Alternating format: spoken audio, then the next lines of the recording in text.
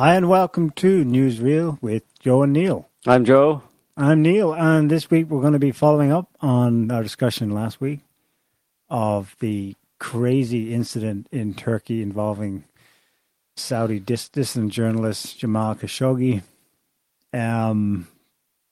Crikey. I mean, it was so brazen and just gruesome. The details, like, we were thinking, like, no self-respecting leader would be even one step, even 4 steps removed from that kind of thing. It would never happen. Or at least we left it open that surely this could have been something done, staged, or done, not staged, I mean, actually took place, but done with a view to blackening MBS, the Crown Prince of Saudi Arabia. But, I mean, since then, they've all but admitted, Saudi government, that, yeah, we did it. We're seeing them squirm and try to talk their way out of it and give different explanations for what happened or didn't happen. And threaten. Make big threats directly to Trump and by implication to anyone else who seriously wants to punish, sanction, or otherwise bring justice to this crime. But yeah, no, it's what it appears to be, and it's it's like the curtains pulled back, really, really wide, just for a moment in world history. And yeah, that's what governments do. That's certainly what the Saudi Arabian government does. It's certainly what the real king, I suppose, of Saudi Arabia, the Crown Prince, is capable of doing. And this is the same guy, of course, who's been going around and spreading his money to improve Saudi Arabia's image by making some token gestures to clean up Saudi Arabia's image, and of course by implication his own as well. You have to wonder about a country that gets all the plaudits and makes a big deal about allowing women to drive cars, like in the year 2018. Right. You have to wonder how that's something that is like, oh, isn't it fantastic? He's progressive. It's like, what reality what world do we live in, like, where that is something that you get a pat on the back for, But of course, what else did he? The other one I heard was that people were allowed to finally go to cinemas. I had to go. What do you mean allowed to go to cinemas? For 4 decades, there have been no public screenings of private, movies, wherever it may be from, Hollywood mostly, I suppose. They've been banned officially to normal Saudi population. Now, of course, every Saudi princeling has a cinema in his own house, so he's watching whatever he wants. But the Saudi population of some 30 million people, they don't, until recently when they were finally allowed to, it's been 4 decades. Mm-hmm. Where they don't get any. But you have to respect their culture, Neil. Cultural diversity. Oh, sure, but that's a bit harsh. It's a bit extreme, no? I don't know. I mean, that is so far beyond. I mean, what was thrown at the USSR was that it was isolationist and it was, cutting itself off from the rest of the world. But I mean, I'm pretty sure Western movies were shown right throughout, certainly after Stalin died. Yeah. And all this time, there's been this country, key friend and ally. Yeah. As we've been reminded nonstop this week, of the West, that is just so extremely totalitarian, backwards. It's everything that so many countries get accused of being. It's all concentrated in every respect in Saudi Arabia. Yeah. Yet they're the golden boys for the West. Yeah. How anybody can, I mean, I know it's been said many times before, and anybody with any sense has seen it and just goes, well, what can you do about it? But how anybody can take Western leaders seriously when they talk about, their values and all that kind of stuff. If you have values, then you stand up for those values, right? In all possible cases. But obviously they haven't been standing up for them in Saudi Arabia, where they're pretty much like they're back in, I don't know, Middle Ages, maybe. I don't know. It's probably as bad as the Middle Ages or worse. Feudal times, whatever, where there was all sorts of oppression going on. That's who they support. So how can you take any Western leader seriously when they talk about their values, when they do, they're very close, when their best friend, let's say. Imagine you heard someone saying, I stand for all the wonderful, noble values, and then you see that their best friend is the serial killer. Would you believe them? Of course not. Of course, there's reasons for it, and those reasons are very well known why they have these double standards with Saudi Arabia. And the double standards with Saudi Arabia have been talked about before. I think several years ago, Rand Paul, I think, was talking to Wolf Blitzer on CNN about the war in Yemen a few years ago, about the Saudis and bombing Yemen and killing people in Yemen. And Rand Paul was condemning the Saudis for killing people in Yemen. And Wolf Blitzer chimed in and said, yeah, but there's a lot of jobs associated with that war. Basically, a lot of American jobs are dependent on that war. So what do you do in a situation where you want to have all these noble values in the world, but i.e. like not even a noble value, just a fairly basic value of don't kill innocent people, but your job depends upon you killing innocent people. What are you going to do? That's Wolf Blitzer, one of the leaders of hashtag the resistance against Donald Trump, who, when he makes the same statement last week, the shock and indignation on MSNBC and CNN and New York Times. How can you say that? Well, what about more? But they know it. They're not harping on it too loudly. They're harping on it a bit, but not too loudly because, Wolf Blitzer said it. Everyone knows it. Yeah. So it's hypocrisy we don't like, and the fact that people don't, it's not officially recognized more often. I mean, Trump did actually recognize it. I mean, he said more or less the same thing as Wolf Blitzer said. Trump said it just this week in relation to the Khashoggi, the killing of Khashoggi and Saudi Arabia. He said, that he's not going to back out of that deal or the money that is promised to America from sales of American weapons to Saudi Arabia, because there's a lot of jobs dependent on it. Indeed. Trump said that explicitly. So there you go. What are you going to do? Tough shit. That's the world you live in. Get real. And of course, this has been going on with this relationship with Saudi Arabia has been going on for decades, and it's very much tied up. It's not just that, it's not just that there's a few jobs or a large number of jobs, let's say, associated with arms sales to Saudi Arabia, American jobs that are dependent on arms sales to Saudi Arabia. This is a relationship, interdependent, or a very dependent relationship that goes back 40 years with Saudi Arabia. And for all those years, Saudi Arabia has been an atavistic kind of Stone Age from a moral point of view, a Stone Age society, one of the most corrupt and disgusting boils that has ever appeared on the surface of the earth. And let's just clarify what makes it disgusting is not so much that it chooses to live like that, but that it's a formally like that. And the rank and file, normal Saudis must live like that. But the elites who enforce that absolutely do not live by those standards. Well, no. We know they go abroad, yeah, and they party like they're not religious at all, no. and they're not strict Muslims. Like, they love a lot of them are homosexual. Like, well, I'm not sure if homosexuality is. I think it is still outlawed in Saudi Arabia, probably. And people are put in prison for being homosexual, while a lot of the royal family. Saudi Arabia is basically made up of thousands of members of an inbred bunch of pseudo-royals who all just married each other. So a lot of inbreeding going on there. And they've produced over many years, over decades, they've produced thousands and thousands of members of the royal family, cousins, second cousins, third cousins, fourth cousins, their wives, their children, all that kind of stuff. And that's who ruled Saudi Arabia, basically. Obviously there's a hierarchy within that, with the big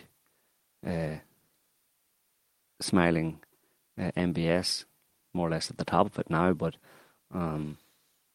they're the ones who run Saudi Arabia and have done since it was created back in the early 20th century, with the connivance of the West for very specific reasons, for oil back then, and it's oil today. 100 years later, it's oil is the motivating factor as well, and the way that the US has invested, and the US is based on basically its economy is very much dependent on the global oil supply and the way the global oil supply works.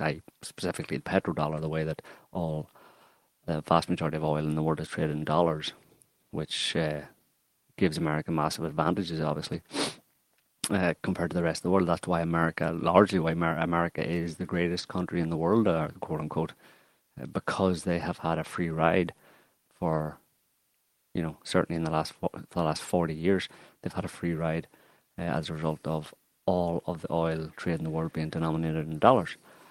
And that's why they protected Saudi Arabia, because they can't do anything but protect Saudi Arabia, because if Saudi Arabia goes, if the system, that system that is in place with that relationship between the US and Saudi Arabia, if something happens to that, if it falls apart, then America falls apart as well.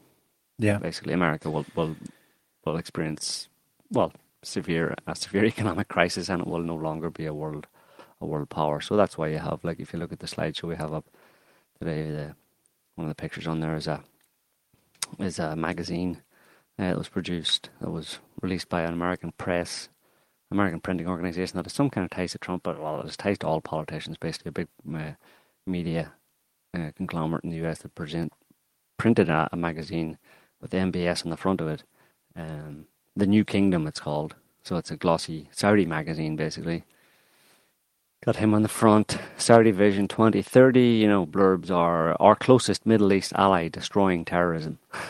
Controlling staggering 4 trillion business empire.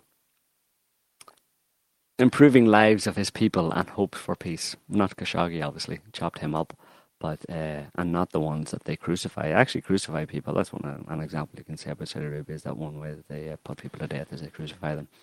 Apart from chopping off body parts and stuff, they also crucify. Public beheadings. Yeah, well, that's... Public hangings. Yeah, I mean, public hangings, you could say, isn't... I mean, the last person hanged in the UK, I think, was in the 70s. 1961, 62 or something like that. So hanging, you can quibble about that, but, chopping people's hands off and stuff, or stealing things, and public beheadings, where a crowd gathers around and that kind of stuff. It's not really civilized, I mean, if you have pretensions to be civilized, it's not civilized.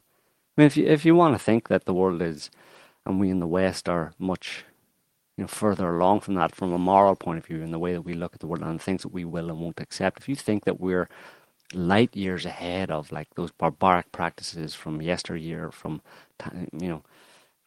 previous ages, well, we're not. If we support people who still do it. Mm-hmm. Because when you support people who still do it, even obviously, there's no beheadings in the US or whatever, or in Western countries. In the US, they still electrocute people to death, which isn't that far, isn't that much better. But, so people just don't have a very realistic understanding of where human society is at, basically. They don't, they're full of all sorts of fantasies and dreams and ideas about where we're actually at, when where we really are at is in front of them every day. And there's just cognitive dissonance goes on. I think it drives people a bit nuts, If they just accept the fact that, the world's a bit of a shit show, everybody lies, particularly your political leaders, they're all lying to you, it's all nonsense, it's all for your distraction. And, more or less just, watch it, with disgust to the extent that you're able. But, if you want the world to be different, like, to quote Gandhi, I suppose. I think Gandhi said something along these lines. Be the change you want to be in the world. Be the change you want to see in the world. Mm-hmm. But not that you would try and change the world necessarily. But if you want to be evolved and advanced and holier than thou and very moral and all that kind of stuff, and hold to very lofty ideals, then go ahead and do it yourself. Act it rather than talk about it. Yeah, but don't expect the world to do it as well. Get off the street. What are you being activists for, like, demanding change? You want the world to change instead of changing yourself. That's what these activists do. The ones who are out screaming and shouting about all of society's ills. They want society to change for them, so that they don't have to. And it doesn't happen because you're ruled by a bunch of nut job psychos like people like MBS and the people in the West who are his friends, who condone and turn a blind eye to chopping some guy up while he's still alive because you don't like what he says, because he's seen as a threat to you. As Khashoggi. So, that's what happens. That's where we're at. Things haven't changed. Jump back to any time you want in the past. Pick the worst time you want. You can read about in human civilization when barbarity ruled supreme. That's where we're at. There's no difference. Get over yourselves. Yeah. And instead, it's all the entire litany of crimes and factors that make up a backward society are instead projected on Russia. Right. I mean, it's a classic that these two things happen in the same year and that they can be juxtaposed right there in your face. You've got the issue of the Skripals and the poisoning blamed on Russia, very tepid evidence linking it to Russia. The guy survives, of course, Sergei Skripal and his daughter. Disappeared now. No one knows where they are. And then you've got this thing that comes up where it's like pretty clear and getting increasingly clear by the day that it's as bad as the Turks were leaking to the media in the first few days after it, earlier this month. And that they have evidence, which is why this isn't easily dismissed, and why people are panicking the world over. I mean, Trump is scrambling to cover for this, but others less so. I mean, every leader in Europe that I'm familiar with making it. Maybe the Brits are also quiet. Well, pending the investigation, we'll make our statement, kind of thing. But the others are calling for investigation. Of course, it's all righteous posturing as well. But at least they're doing that. You mentioned the basic relationship that's historical for the U.S.'s apologies and covering for this kind of thing. There are also more immediate payouts, like immediate reasons for why the U.S. can't just ditch Saudi Arabia right at this time. First up, in 3 weeks, the anti-Iran sanctions kick in. And everyone, it doesn't take a genius to figure it. Everyone's talking about it.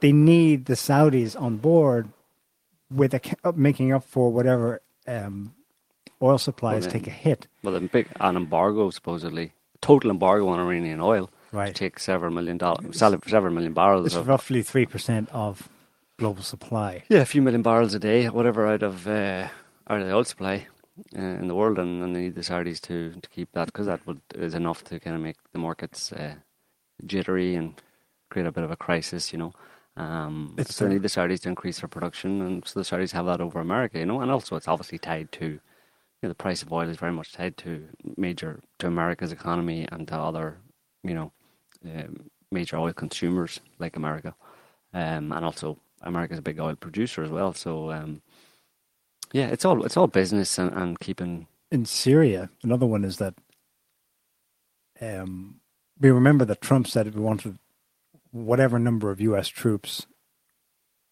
official troops and mercenaries that are in eastern Syria, he wanted to take them out. And Saudi Arabia convinced, I don't know if that's exactly how it took place, but they convinced him to keep them there. And just actually 2 days ago, there was another U.S. airstrike.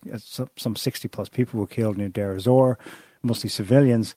The only reason the U.S. is still there is because Trump has managed to get Saudi Arabia to pledge money and commitment to a Syria stabilization fund. So, yeah, that's another. I mean, that's what I mean by immediate consequences.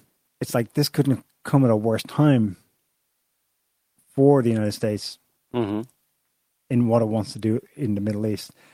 And of course, because Saudi Arabia is all over the news now, it's finally being talked about widely in the press that Saudi Arabia has been bombing Yemen for the last almost 4 years now. And the US's role in that, and at least on paper, at least in Congress, the serious people are saying we might want to reconsider our support for this, the proxy war in Yemen. It's at least getting on the record now. Well, I mean, there's a story, a perfect story that summed it up. This was money that was promised, but when Mike Pompeo, Secretary of State, arrived in Riyadh to have discussions about what happened to Khashoggi with MBS on the same day, the American, the Saudis sent $100 million to the US, landed in American government bank accounts, basically $100 million on the day that he's there to kind of like figure out, I'm going to really hold his feet to the fire on this one. Here's $100 million. Of course, $100 million was supposedly for, who knows what it's for, but officially it was for that the Saudis had promised Trump to aid in American efforts to civilize areas in Syria that liberated from the Islamic State, i.e. areas that the Americans were holding in Syria. America's occupying certain parts of Syria. So the Saudis are throwing $100 million at America to fund that. There you go. Yeah. So it's like, all right, I'm going to really pin you to the wall on this one. Well, if I give you $100 million, maybe you'd like pin me a bit less. Maybe. It's just business. Disgusting. Like, it's stupid. The whole thing's ridiculous, you know. It's hard to take any of it seriously, and see, you know, it's hard to see it in any other way other than just pure unfettered corruption and money and greed. That's what's behind all of it, you know. So, Trump himself is caught up in it too, because since the 80s he's been lauding the Saudis because of their investment in his companies and property in New York. And it's very recent too, just up to 3 years ago. No, not 3 years ago. It's older than that. But in the early 2000s, the Saudi government paid something like $12 million for the 45th floor of Trump Tower near the UN. There was at least one other major sale for $4.5 million to a Trump company that supposedly saved it or was going under. Yeah, but just about every politician exactly in America. It's not unique. Obama, Clinton. Look, talk about Clinton. Clinton and the Clinton Foundation. Hundreds of millions of dollars from the Saudis over the course of their... And that's money that's going more or less to the Clintons. Like, so, I mean, it's the whole lot of them. You know, Trump's probably the least... in that respect, he's not probably in the top 10 of people who are beholden to Saudi Arabian money. Yeah. I mean, that in that article, front page article, they made reference to a $4 trillion business empire run by the Saudis. $4 trillion. Saudi Arabia. I have a couple of figures. I don't know how it ties in with the 4 trillion. If 4 trillion might be the total worth of their investments. Right. There's an article in The Guardian reflecting in hindsight, given what's just happened, about MBS's tour of Europe, mainland Europe, then the UK, and then the United States. It was earlier this year. You probably remember it because he was meeting everyone from Tim Cook of Apple, Mark Zuckerberg, Sergey Brin of Google. And you had this, obviously it's jarring, right? These are all the lefties, right? The resistance against Trump, some of them anyway. The red carpets rolled out for Mohammed bin Salman, quasi-plausibly because he's on a massive charm offensive and the press is talking about how he's liberalizing his country and so on. The Guardian did this article now, in hindsight, looking at all of the things one would do. It's a hypothetical. So they write, landing in London, MBS might have dispensed with his chauffeur-driven car, traveling into the capital by Uber, while his aides finalized his itinerary on smartphones powered with chips designed by Cambridge-based ARM Holdings. After glad-handing bank chiefs in the city, London, any investment plans they discussed could have been further developed using cloud office app Slack, whatever that is. On the US leg of his journey, perhaps slumming it in the Accor Hotel, MBS and his entourage might have dialed up a plate of the Saudi national rice dish Kabsa from delivery service DoorDash. Later, they could have relaxed by playing computer games partly designed by simulation technology firm Improbable. It goes on. It's name-dropping all of these startups, or some of them established, like Uber, that the Saudis have put a lot of money into. And the value that they give of these startups, specifically through a public investment fund for the Kingdom of Saudi Arabia is 250 billion to date. But the reason he went on this big charm offensive earlier in the year is because he was coming and telling people he had another $2 trillion to sink into U.S. firms. Obviously, that if he's meeting Sergey Brin, that includes Google and Facebook, and who knows what else. There's so much. There's so much that's officially listed. There's so much that's potentially and officially, discussed as being listed, and then God knows what is unofficial through anonymous funds via London or New York and Wall Street. You can sort of you use the facts of the numbers of companies and funds that are actually declared, and then you have to use your imagination to extend that out further and to get a sense of how structurally intertwined Saudi oil money, the petrodollar, is with the West, in particular, of course, the United Kingdom and the United States. It's like you can't pull the dagger out because someone will bleed to death. So they both have a dagger in each other, and it's like no one goes, because then that's curtains. That's why you're going to hear all this talk about sanctions. It'll go to the hilt, how here moral is, and sanctions and proper investigation, and it'll just go away, or it'll quieten right down. The Saudis have a latest version that they'll work something out. I think they'll work something out with Turkey. Well, Turkey's already. Turkey holds the cards here. What's going on there? Because the Turks clearly knew from the outset, so they were listening in, and they have evidence, and the Saudis know it, which is why they're playing ball. They can't just deny it. They did deny it for 2 weeks, but that didn't work. He said nothing for 2 weeks. Yeah. So yeah, I mean the Turks are. The Turks don't have a. The Turks are playing a regional game, obviously, as well.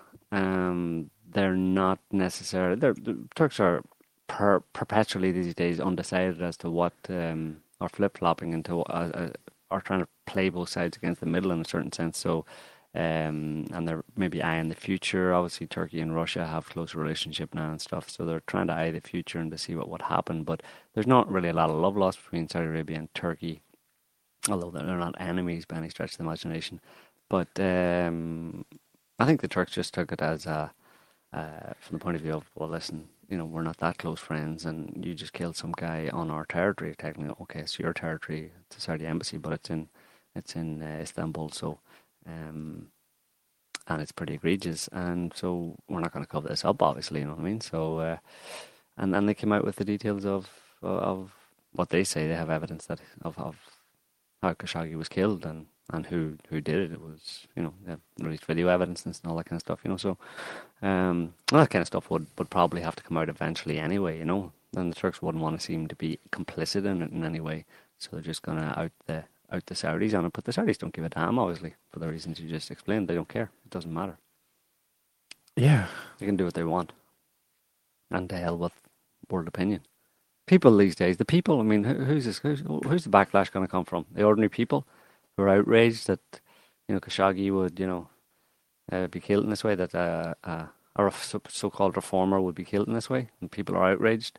And what, this MBS and his clan and anybody in Western countries care what the people think at this point? Well, momentarily. Have your whines, whatever, cry and shout and complain, and then just shut the hell up. But momentarily it has everyone from Ted Cruz on the right. Yeah, virtue signaling. To, you name it, actors, Hollywood actors on the left, liberal left, saying the same things. Doing a bit of virtue signaling, yeah. Yeah. Like they care. It won't last. It'll soon be back to my tribe against your tribe. It's only the fact that the powers that be don't care, obviously, because they see this as just, well, that's the way the world works, and politicians see, plenty of a lot of politicians in Western countries are well aware that they themselves periodically kill people, extrajudicially, murder people they don't like. So it's just part of the, and the little people there who get upset about it, yeah, whatever, let them get upset, of course, but they just don't know how the world works, and even then, I would jump in and say, you know what, most people don't care either. about Khashoggi. Like, people don't care about him either. So, what are you shouting about?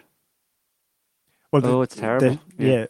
Yeah, of course it is. Yeah, somebody gets chopped up while they're alive or whatever, what happened. I'll take a slightly different view on that. I think they're shouting because they do care, but that what they care about is not a man's death.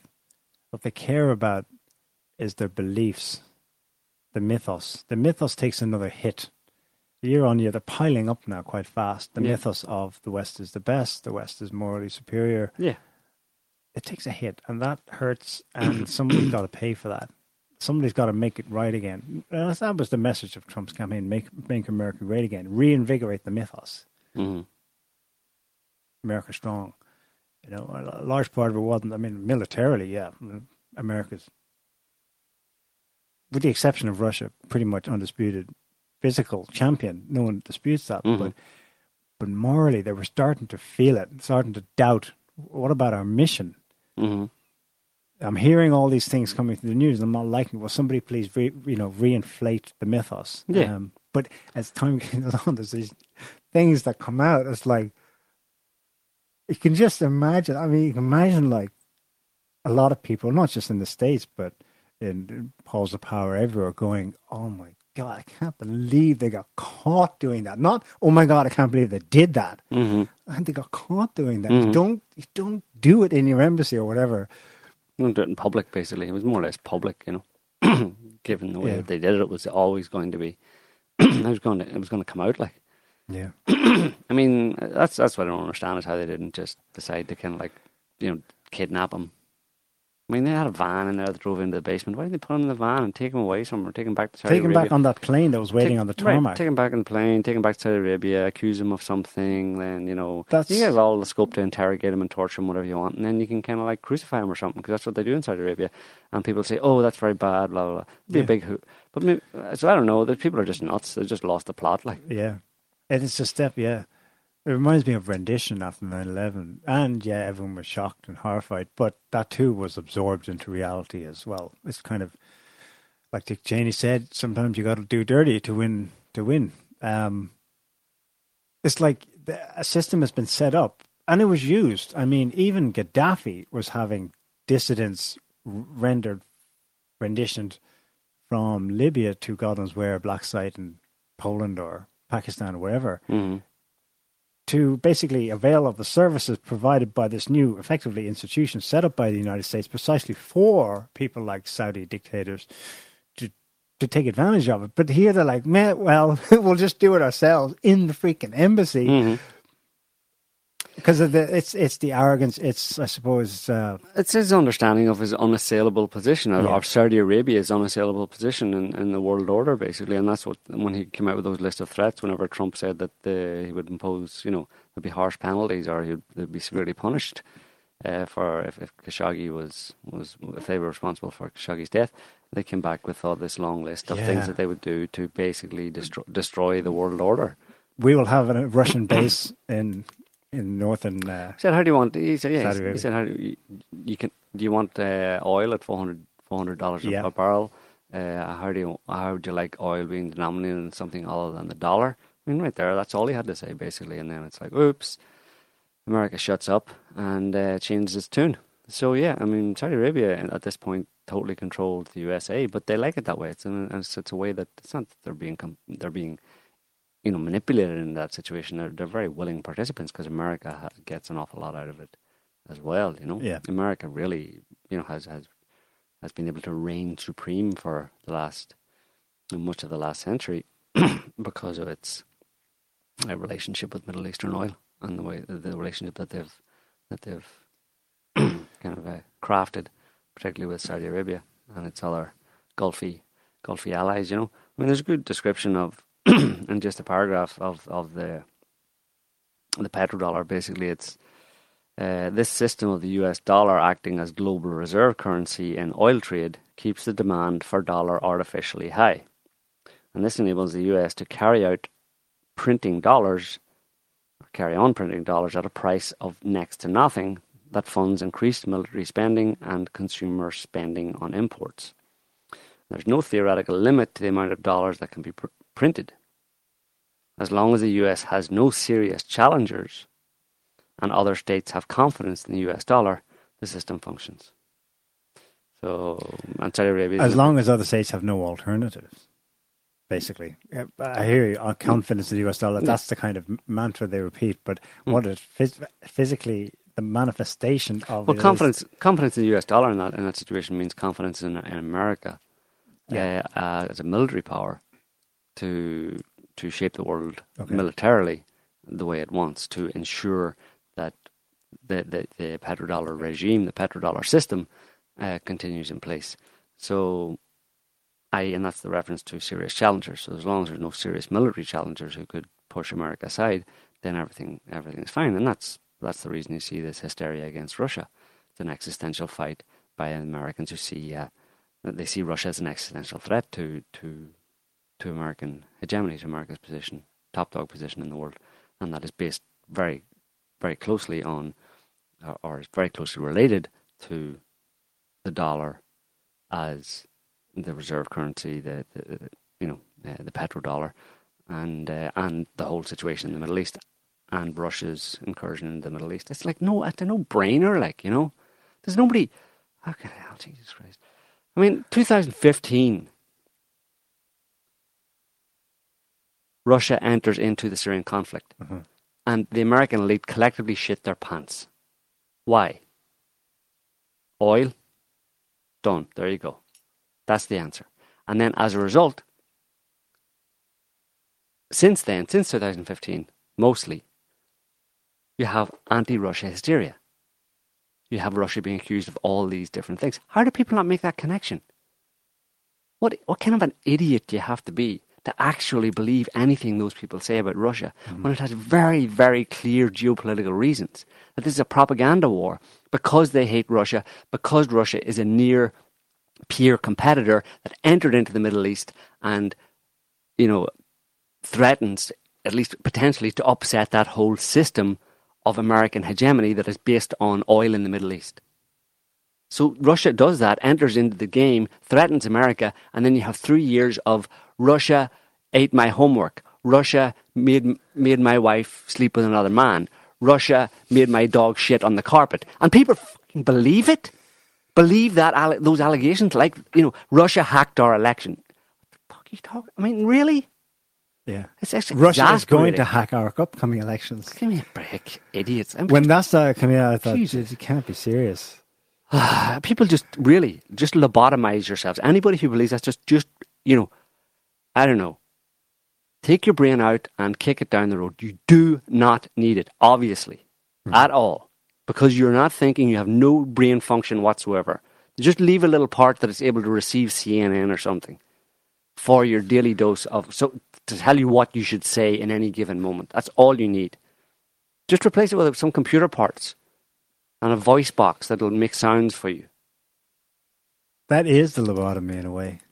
The little part that's reserved for CNN. Yeah. Et al. Yeah. It's like a no-brainer. Of course it is. But, that's what I don't understand. And I'm not being unduly harsh on people here. It's so obvious, and I don't understand why people can't see it. It's because they've been propagandized against. But really, the media talks BS, so apply it across the board to the media. Don't say that media talks BS, but this one doesn't. They all do. What's wrong with thinking for yourself? It's like the media is telling them 2 + 2 = 5. Yeah. Fear. And they have fear is a lot. They have full capacity to figure out for themselves that 2 + 2 doesn't equal 5. It actually equals 4. They have a brain that can do that. But instead they defer to the media telling them an obvious lie. Mm-hmm. And then they repeat it. Why? Why would you do that? As a supposedly, sane, intelligent human being. Your salary might depend on it. For most people, it's not their salaries. It depends on it. Something else. Or for the people writing it, for the people listening to it, for the consumers, for the producers, for the creative propagandas, the activists. Well, there's another problem with this aspect of this is that we shouldn't get too worked up about it because there's a fake, there's a kind of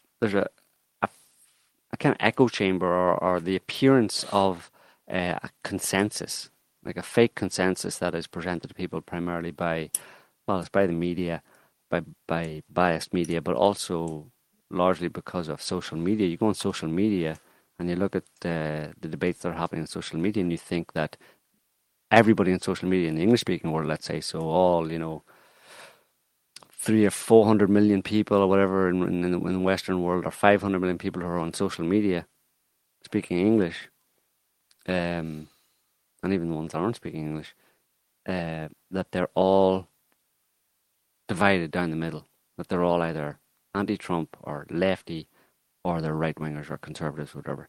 And there was a interesting study, and I think this is close to the truth of the matter. It was an interesting study done recently. It polled a bunch of people, blah, blah, blah, whatever. I can't remember the details of it, but I just got this piece from it here where it says, according to the report, 25% of Americans are traditional or devoted conservatives, and their views are far outside of the American mainstream. 8% of Americans are progressive activists, so like far lefties, and their views are even less typical. By contrast, 2/3 of Americans who don't belong to either extreme constitute the exhausted majority, and their members share a sense of fatigue with the polarized national conversation and a willingness to be flexible in their political viewpoints. And they also have a lack of voice in the national conversation. So those figures, whatever, but they're probably close enough. You might reduce the 25% of Americans being devoted conservatives, but it's probably something like 10 or 15% on each side, and you've got 70% or 60 to 70% of the population, a decent majority, who are not as kind of single-minded and that's and interested in black and white thinking as you see from people on social media, who the ones who scream the most and shout the most and get the most attention and appear in most people's Twitter feeds. Yeah. I think something like there's only 8 million or so, maybe more than that, Twitter users in the US, and only a percentage of those are active. Mm-hmm. And Twitter, by the way, is propped up with Saudi money via MBS. I mean, the very platforms we're using to express our horror of this, it's blood money. Just about most things are. On that point, that has it's both a blessing and a curse. 2/3 of people who are exhausted, or they're perfectly fine, they just don't care, or it's a blessing because it's a healthy response from this pounding of propaganda. Patently false propaganda, black and white, oversimplified propaganda. Dark and a lot. I mean, when it's news, I mean, it's dark. I mean, Saudis are dismembering people now. I mean, that's black. Obviously, wars, constant. That's black as well. So you would just close off to protect yourself. It's healthy. It's a healthy response. But there's also the curse aspect of it, which is that people are fickle. They may go with the flow. If there's a crisis, in times of crisis, 9/11, of course, Pearl Harbor, rally the people, the fickleness will put them in alignment temporarily with but they have whatever the next dark turn is. They have to be bludgeoned. It also means they can't be relied on. So no, you can't rely on them perpetually. But I think what you can rely on people down for, let's say, at this point in history, is that it does seem to be a symptom of the political elite in the world, and particularly in the West, that they're more and more arrogant and more flagrant and barefaced about their corruption. That as that continues, you can probably rely on people eventually having enough of it, and not that necessarily be a good thing, because they'll still be corralled into one direction or another. But I think people eventually will, in some way or other, you'll see a reaction from the population to increasingly flagrant displays of corruption amongst so-called political elite, who are meant to be much, much better than that, who are expected to be much, much better than that by the people. So the more they move away from the role that is expected of them, the more likely you're going to get to a kind of breaking point where certain section of the population will just have had enough, and for the first time, maybe in a long time, people will be out in the streets and at the very least motivated by just having had enough of this bullshit. They can all be united, left and right, blue and red, whatever, Catholic, Protestant, and dissenter, as they say, will all be united by simply being exhausted with bullshit in general and corruption in high places. You can all agree that there's corruption in high places, or a large percent of the population, maybe that 66% or that 2/3 exhausted group of people are the ones who can all agree, despite their differences, so-called political differences, they can all agree that the system is rotten. And then we can rise up and have our glorious revolution. Probably not. You can, but you probably won't have a glorious revolution because we know that revolutions don't go very well, and within the revolution, the scum rises to the top in revolutions, so they go wrong as well. But that could be the next transition. Looking at it impartially, it would, it's just it will be the next transition phase in human evolution, or devolution. Whether or not, it probably won't be good, probably won't have a good outcome, but it'll be a change, let's say. There are a few peripheral items connected with this murder of Khashoggi. One of the guys who was identified by the Turks as being part of the 15-member team here, sent into with a bone saw. One of them was a forensic specialist, and that was his job. Apparently, he cuts the body up. He's a Saudi state forensic pathologist whose expertise, his focus, his autopsies was mobile autopsies, right? I.e., autopsies out of the actual clinical lab, so we can do it on the fly type thing, like in an embassy in Turkey, on an office table, and dissection. Well, one of the underlings, a 31-year-old lieutenant in the Saudi Air Force, Al-Bastani, he died this week in a car accident, just a few days ago, actually. He died in a fist fight that went wrong. Yeah. Just like Khashoggi. It was road rage. Khashoggi, he just fell over. Well, they said fist fight, and now they're saying he died in a chokehold. Yeah, there was an abduction gone wrong. As a result of the fist fight. Put him in chokehold and then held him a bit too long. And his head fell off as a result of the chokehold. It was a very tight chokehold. How about this? And then they put him in an arm lock, and then his arm fell off. And they got him, they twisted his ankle. Oh, that fell off as well. It keeps breaking. He was interviewed before he went to the Turkish embassy. I think it was on the day of, or close to it, by an Arab-Israeli journalist called Rula Jebriel. Got published this week in Newsweek, parts of it anyway. When the interviewer suggested that the US might change their approach to Saudi Arabia at some point, Khashoggi agreed, albeit said that there's always a but. And this is a quote from him. "I'm sure the Americans are not going to apply pressure on Mohammed bin Salman unless a true crisis happens in Saudi Arabia." That's like freaky given what happened to him a few days later. There's another thing that gets lost in the news, but 10 years ago it would have been a scandal, but now it's like, who cares? Somebody, I think a whistleblower for a private army outfit, US based, a mercenary fighting with them at some point, revealed that his employer, I forget the name, has been running operations in Yemen in recent years, targeting rebel/local politicians. They're a hit team, executive assassination team going around. And there's also a video that comes with it, maybe courtesy of this whistleblower. It's on SOT. I don't know where, I can't remember where we got it from.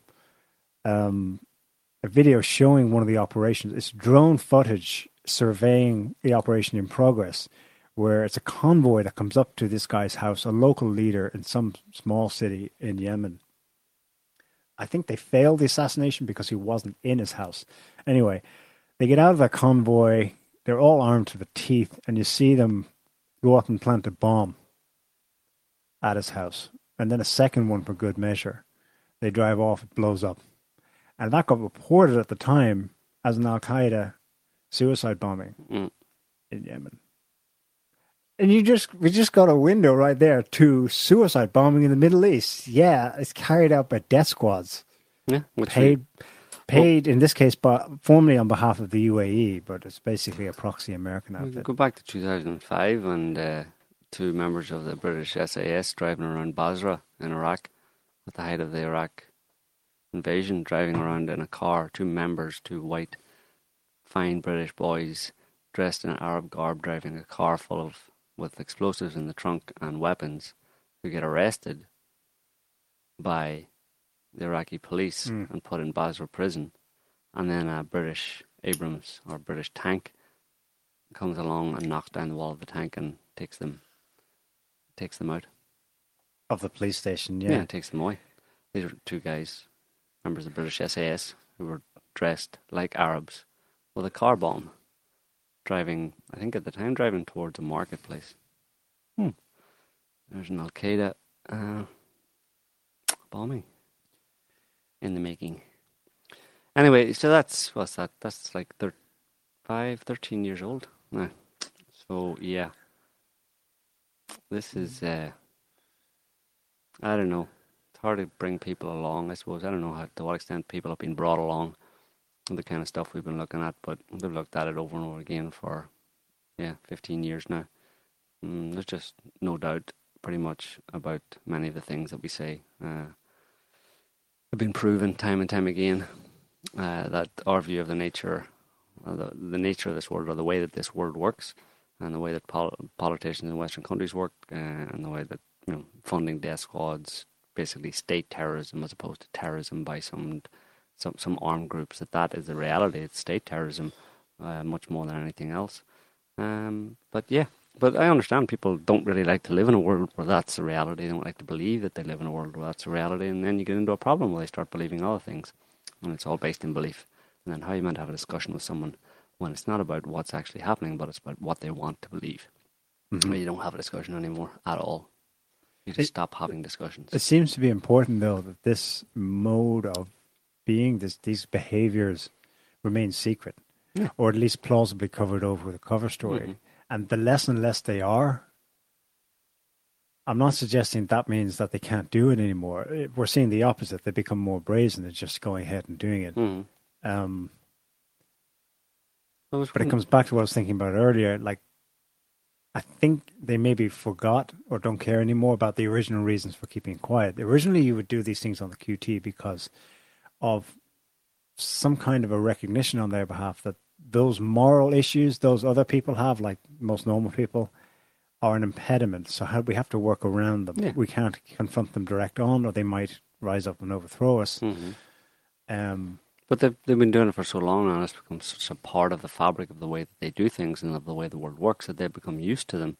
And they've forgotten about the fact that you haven't actually been telling the people about this. You've been actually covering it up all these years. For you and your little circles, you know that's what we do. Let's just plant a bomb there, and blame it on whoever. It's just normal.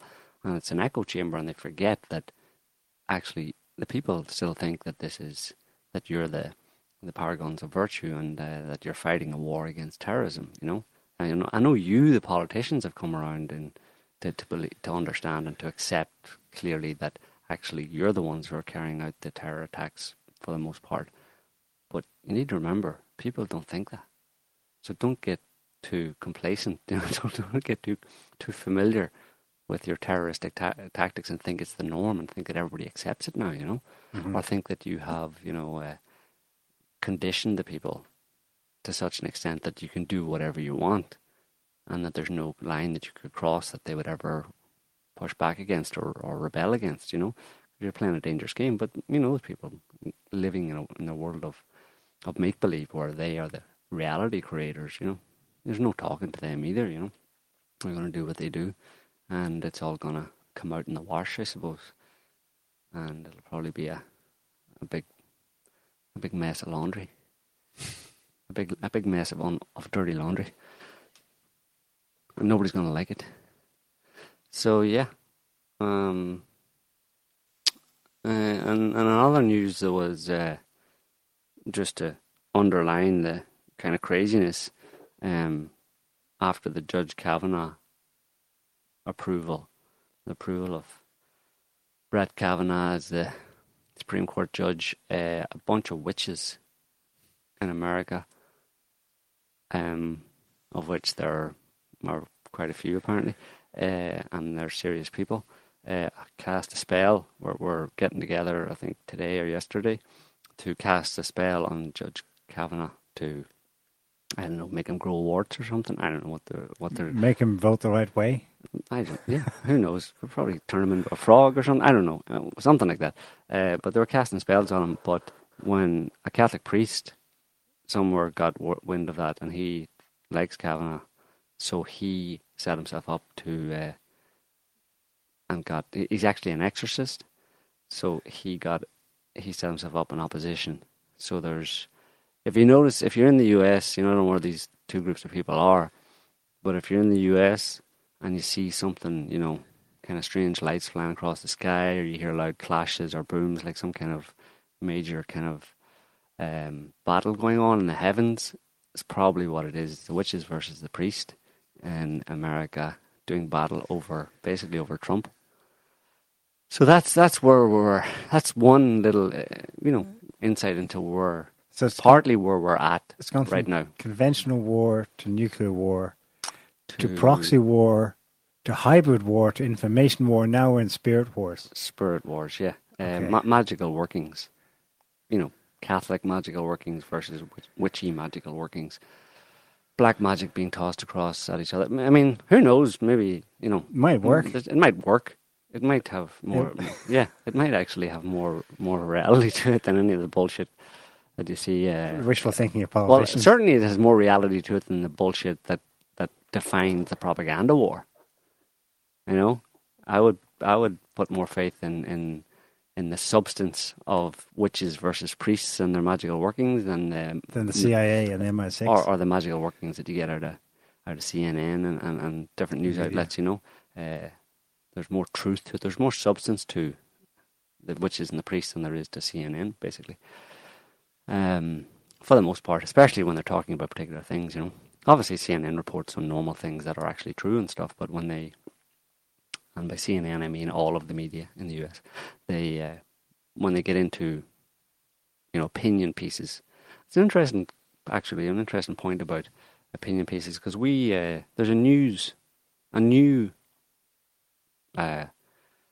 internet police called NewsGuard.com, and it's fairly high level. It's media moguls, former bigwig news media execs and stuff who have set it up, and it's basically a website where you can go and you can download an app, or not an app, but a plugin for your browser, for any browser you use, and this organization have been going around vetting, asking questions of news websites to determine whether or not they're truthy enough, determine their level of truthiness, and then they give them a rating, and then they give them a badge. So if you download this add-on for your browser, when you go to any website or you look at see any news on Facebook or on Twitter or whatever, it'll have a badge on it. If they've analysed that website, it'll have a badge, a green badge or a red badge. A green badge means it's truthy. Its truthiness is high enough. And if it's got a red badge, it's not very trustworthy. But one of the criteria they use to determine whether or not a news website is valid and gets a green badge, is whether or not they separate news from opinion or fact from opinion. And obviously they're clueless in this respect in asking that question, because there's so much inherent bias in the media and in individuals and human beings. There's inherent unconscious bias that everything is biased unless it's a story about a cat stuck up a tree or some objective fact that happened. Anything that is related to politics, CNN or the Washington Post, the Washington Times, whatever, will put something forward as like just not an opinion piece. They'll call opinion piece opinion, but when they talk about something, when they report on some fact that happened, Judge Kavanaugh, whatever, they don't even know that there's ways that they slant the so-called objective news that means that their bias is already input into it. Little comment, the way they phrase the way they bring the headline, or the way they define the headline, but that'll be their factual news, and they're just so clueless about human nature and human psychology that they have no idea that there's bias in in absolutely everything, even in the story about a cat up a tree type thing. If they can spin something into it where relates in somehow to Trump, the cat up a tree is, this has been related by some experts have related this to a lack of funding for, cats or something by the Trump administration or something like that. They'll cite experts, whatever. There's all different ways that they can bring in supposedly objective data that isn't objective at all to support their bias that they're putting into a non-opinion story. Right. So it's pretty sad. That's why it's. I'm on the website now. It's actually NewsGuard Tech. Yeah. oneword.com. If you look up NewsGuard, yeah. So they obviously go to our advisory board. Yeah. Scotty, can you go to that? Our advisory board under About Why Trust Us. You want to trust these people because Tom Ridge, First Secretary of Homeland Security under George W. Bush, and Richard Stengel, former editor of Time magazine and Under Secretary of State for Public Diplomacy in the Obama administration, retired General Michael Hayden, former director of the CIA, former director of National Security Agency, former principal deputy director of National Intelligence under George W. Bush, and Don Baer, chairman of Burson, Corn and Wolf, and former White House communications director for the Clinton administration. So they've got pretty much everybody on there, a few other people down the bottom. Speechwriter for Condoleezza Rice is on their advisory board. And these people are all American, right? High level, and this is to be a global. 4,000 websites. WatchGuard. 4,000 news websites that they're going to decide. Get the red or the green light. But they're going to pass judgment on. This is good for you. This is not good for you. Of course, people have to opt in the sense of downloading the add-on for their browser. But one of the more pernicious ways that their plan is. I mean, of course, they set it up as a way to avoid Facebook or Twitter or social media platforms having to outright ban people and remove the content, like fully censor them.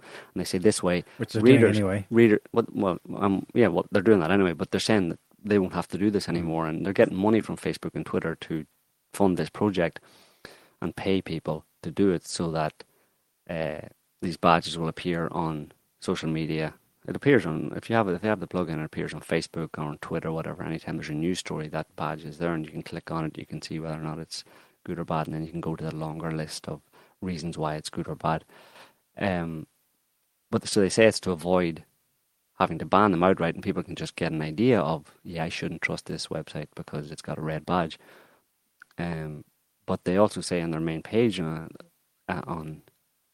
newsguardtech.com that this will also allow advertisers to choose who they want to advertise with, i.e. they won't advertise with the people that we put a red badge on that we say that are untrustworthy, which means that those websites, probably a lot of them will disappear. So it is fully censoring and banning them just by different means, i.e. by depriving them of funding. Right. By shaming them effectively, or rather defaming them, defaming websites based on the subjective criteria or opinions of people like the former director of the CIA, who has no bias whatsoever, obviously. No.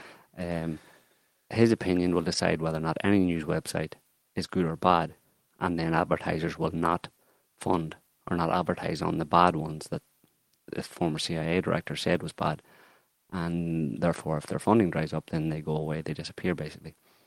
So they have a list of 4,000 websites that It's they're going through. Smart. Because I was thinking, that's not going to fly with people. Because when they see a red sticker next to the site they're visiting, that'll be actually a cue to them to use reverse psychology and go, I should check this one out. But advertisers are more likely to think of their bottom line. Well, that doesn't look good for me with my investors, my partners, yada, yada. I better toe the line here. And you slowly, through economic means, strangle and reach the target you would otherwise have done by simply banning outright. Yeah. It's great. It's a typically Western way of getting around the core problem of trying to do what they're doing without coming across as total hypocrites when it comes to democracy, freedom of speech, yada, yada, yada, freedom of the press. It obviously assumes, it's these people assuming that, and these the actual people directly involved in that list of people we read out are advisors. I don't know what much input they have, but the people who are directly involved in it have been in the news industry, and they're all lefty news industry, so they're all very much anti-Trump. It's basically an anti-Trump, anti-conservative, anti-right-wing, anti-Russia, anti-Russia propaganda, the standard American exceptionalist establishment opinion. And they've all decided that their opinion is the only right one, but ostensibly they're saying that ordinary people consuming the news cannot make up their own minds about what's true or what's not. They need to be told by authorities, this is bad, this is good, only read this, don't read that. So that's an insight into the perspective of these kinds of people. And it's not just the elite, it's spread obviously down to the ordinary person who, the hangers-on and the people who jump on the bandwagon. They also think that they have the only right opinion. The activists and the left-wing anti-Trump activists and stuff, they have the only right opinion, and everything that they don't agree with, or people that don't agree with them, are simply wrong and need to shut up. So of course that's not true in any universe that one person can have the only right view of reality, but that's what these people have decided, and they've decided that they are going to decide for the people what they should and shouldn't see, because they don't want anything to appear on the internet. They don't want people of the world effectively to be able to digest or to receive information that these people don't want them to receive, that these people don't like. So it's like me saying, I have a view of the world and I don't want anybody else. I don't want any conflicting information, or information that I don't like or don't agree with or conflicts with my view. I don't want anybody else in the world to see that information. I want that information extinguished. And I only want my view of how the world works and how life should work and how what way people should think. I only want that to exist effectively. I want to extinguish, erase all the rest of it, and that's what they're doing. That's these people at NewsTech, NewsGuard Tech's perspective, and they are absolutely convinced that they are doing the morally right thing as well. Of course, they pull in a moral justification for it to make themselves feel better, because they don't want to think that they're being totalitarian or fascist. Right. So they see themselves as actually being, this is about liberty and freedom. So all of the terms are reversed. So people are acting in overtly totalitarian, clearly overtly, like dictionary definition, totalitarian and fascist ways. These people actually very quickly find a way to turn that around and say that they're acting in exactly the opposite way. It's completely insidious. And in other times, in other situations, in other contexts, a paternalistic worldview isn't always a bad thing. In the sense that people can be childlike about how things actually are and so on, about the degree of responsibility they're willing to take in terms of organizing, whether it's everything from the local community out to county, state, and the nation. Some people want all the big decisions taken for them, and they're called authoritarian followers, who they need an authority to make those big decisions for them, right down to the point of deciding what's true and what's false and tell them what's true and what's false. The problem is that not everybody is like that. There are a lot of people who feel and can make up their own minds about things, to decide how they're going to act in the world and live their lives by their own set of values, their own, that they've adopted themselves. And they don't want anybody else to tell them, and that's where the clash is going to come. That's where if you try to treat everybody like an ignorant child who doesn't know anything, and and force that on everybody, well, then the ones who aren't children are going to say, you know, F you. I can see that you're a tyrannical parent. Take your you're information, dysfunctional. yeah, and stick it up your. Yeah, and that's the response, and that's what that's a good, it's the reason why you're seeing a lot of the conflict, this, the discord in Western society today, because of that division, because there are some people who want to be told, and it's not just that these people are innocent and they just want to be told everything. They become activists as well. They become ideologically identified with the authoritarian message that they need and they want, and then they become actively engaged in pushing that on other people. Kind of uniformitarianism, basically. We're all the same. We have to all be the same. We all have to see things the same way. And unfortunately, the people who tend to push that on other people are the ones who want an authority to define what's true and what's false, what's real, and to order society along strict lines.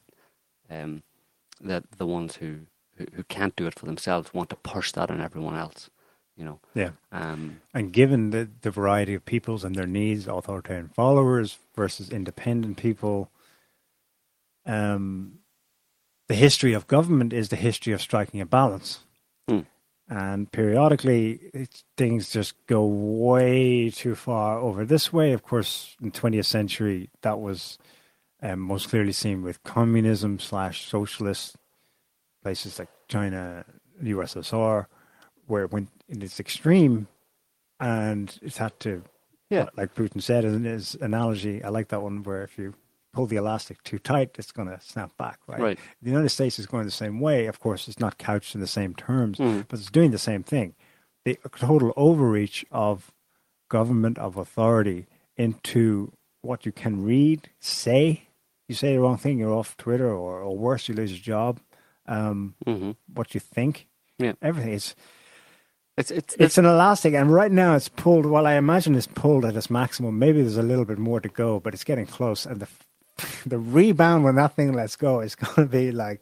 Yeah, there's two they can end up being two forms of oppression. You have people in the times when the independent people rule type thing. Let's say by independent, I suppose I'm saying more able, because it is a value. It is a value judgment on people who are more able to decide for themselves. They rule with a lighter touch. Well, not necessarily. They can become oppressive, and they can oppress other people who are the more authoritarian follower ones, the ones who are more childlike and more malleable and influenceable. They can become oppressed by the more able people in society, the people higher up the dominance hierarchy, let's say, and then, but now we're, and you had that in times gone by, but now we're swinging back towards the other direction, where it's the rise of the the rise of the weaklings, basically, the rise of the least able in society, and unfortunately, they're being, at the same time, there's a coterie in the elite, in the political elite, in the governing elite, who have decided that that they'll take their side, and promote obviously all this kind of oppression Olympics and kind of coddling of people in society, coddling them, wrapping them in cotton wool, and not allowing any oppression, and basically going to the lowest common denominator and deciding we'll start from the person who's the most sensitive and what offends them, and we'll start legislating there and move up, so we'll get it all, catch all, basically, like the BBC talking about, forcing their employees recently to be more kind of inclusive and to use gender pronouns and stuff, forcing BBC employees to use chosen gender pronouns and to be more inclusive in their speech and all that kind of stuff, making it like workplace policy, like your job is at stake if you don't do this, so that you do not offend anybody who could be in any way construed as being offended by anything. The government wants, big part of the government wants to legislate for that, and then it obviously has crept into business practices in many businesses where, that's the law of the business world as well. It's a standard practice now in the United States when you get a job interview, and people are being asked to hand over their Facebook and social media logins so that they can be checked, or to at least give up their identity so that can be read or something like that. But even even more. It's something else. There's a deliberate. I got a taste of this when I was working in the corporate world, and I wonder how ubiquitous it is now, where it was expected. It was never in the contract. It was never explicitly stated, but it was expected of you to turn up for social events in the evenings and then on the weekends. That's super benign, though. You think so? Compared to today? Yeah. And compared to what we're talking about, like, yeah, I mean, that was all team building stuff and all that kind of stuff. Yeah, I mean, you could see that as just like the corporate heads trying to get people all to feel identified with their corporation, like we're one big family, to start seeing each other as family members. That's just trying to leverage people so they'll invest more of their time and their energy and their focus into the company for increasing profits and stuff like that. That's been around for a long time. But I think the difference between the two is it's basically two sides of a coin. One is the one that's known throughout history is the tyranny of the oppressor. But today what we're seeing is the tyranny of the oppressed. Which sounds like an oxymoron, but that's what's happening. It's the oppressed people who are taking the position of the oppressor. But there are still tyrants, honest to God, of course, oppressive tyrants. There are, yeah. Behind them. Oh, yeah, absolutely. Well, those people, either side of the coin is good for them, right? Because ultimately they get to control as many people as possible, But they always leverage the population they use the emotional juice of the population where they can to just secure their positions as at the top of the heap, where they can control as many people as possible because that's how they get their kicks out of controlling people as much as possible. It's kind of like an addiction, where they just want more and more and more control. And that's behind the whole total information awareness. If you want to control large numbers of people, you have to know as much as possible about everybody. Tom Ridge's project. Yeah. So yeah, it's a pretty messed up situation we're in, but we'll have to deal with it the best way we can. Before we go, one other small news item from last week, just, minor detail. Don't worry too much about it. John Bolton suggested the U.S. withdraw from a nuclear arms treaty with Russia, the INF, intermediate something to do with... there had been an anti-ballistic missile treaty for long range. That was torn up by George Bush Jr. In 2002. And this is like the other key plank in the strategic piece, I suppose, since the end of the Cold War. John Bolton says, Trump apparently just today or yesterday evening announces that the U.S. is withdrawing from this other treaty. So that tears up a deal going back to 1988, which basically ended the Cold War and gave rise to 22 some years of Russia saying, yes, sir, whatever you want, sir, to exactly everything the U.S. wanted. So that is over. So well, Trump's saying that Trump has accused Russia of not adhering to it. I mean, it's a treaty that banned the deployment of ballistic missiles and cruise missiles on land between five that could that were had a reach of between 500 and 5,000 kilometers. Obviously, that'll be a kind of big thing because ballistic and cruise missiles that have that kind of reach on land are a threat to global security because you can put them wherever you want. But of course, America has got around that a lot by installing, different kind of missile systems on land around Russia's borders, all that kind of stuff. On ships. Well, you're allowed to do it in ships. That was never part of it, because you're meant because on ships you need to be able to protect your oceans or whatever, or offshore type of things. But onshore it was a problem, because it would obviously any country then could all point missiles at each other on each other's borders, short range ballistic and cruise missiles, But I think the real reason Trump doesn't like that anymore is because he wants to be able to deploy those against China. China's not wasn't a treaty; that was just between the U.S. and that treaty was between the U.S. and our Soviet Union, and now Russia and the U.S. But China was never a part of it, and I think they want the scope to be able to deploy those kind of missiles in Asia, in the Pacific region, against China to try and threaten China. He said he's open to renegotiating it, whatever, but But he wants to renegotiate. He wants to renegotiate that and include China in it as well. Because Right. China's obviously arming itself up as well to protect its interests in the region. There's two other stories as well. Well, one that's just a kind of throwaway one. The U.S., I think it was the Pentagon, accused Russia of trying to steal Syria's oil. That's why it's in Syria. Right. I mean, I don't think much has to be said about that. That's America, the Pentagon with its troops at Syrian oil fields. Well, America ever accusing anyone of stealing oil is just like the biggest joke, and it should go down in history. It should be written in the annals of history as one of the biggest jokes.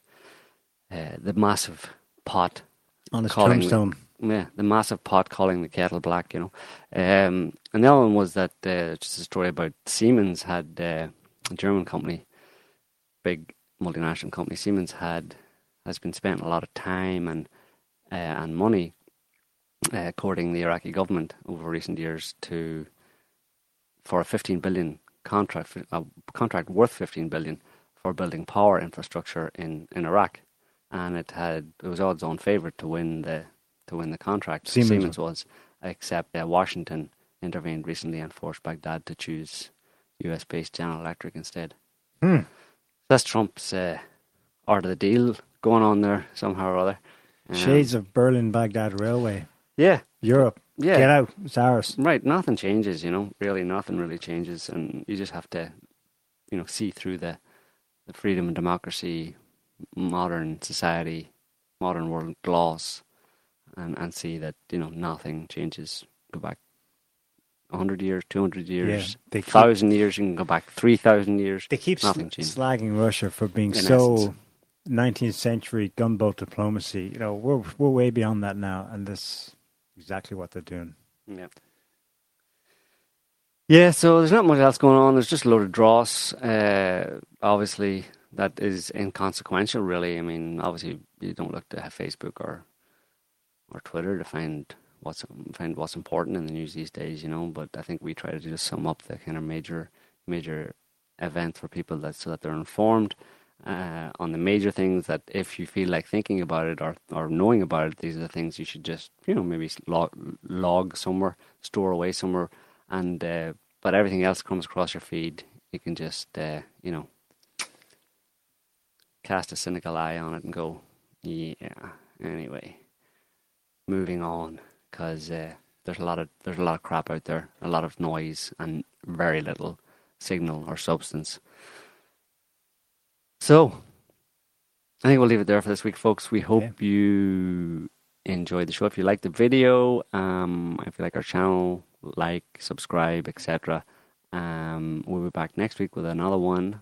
So until then, have a good evening. See you next week. Bye, everyone.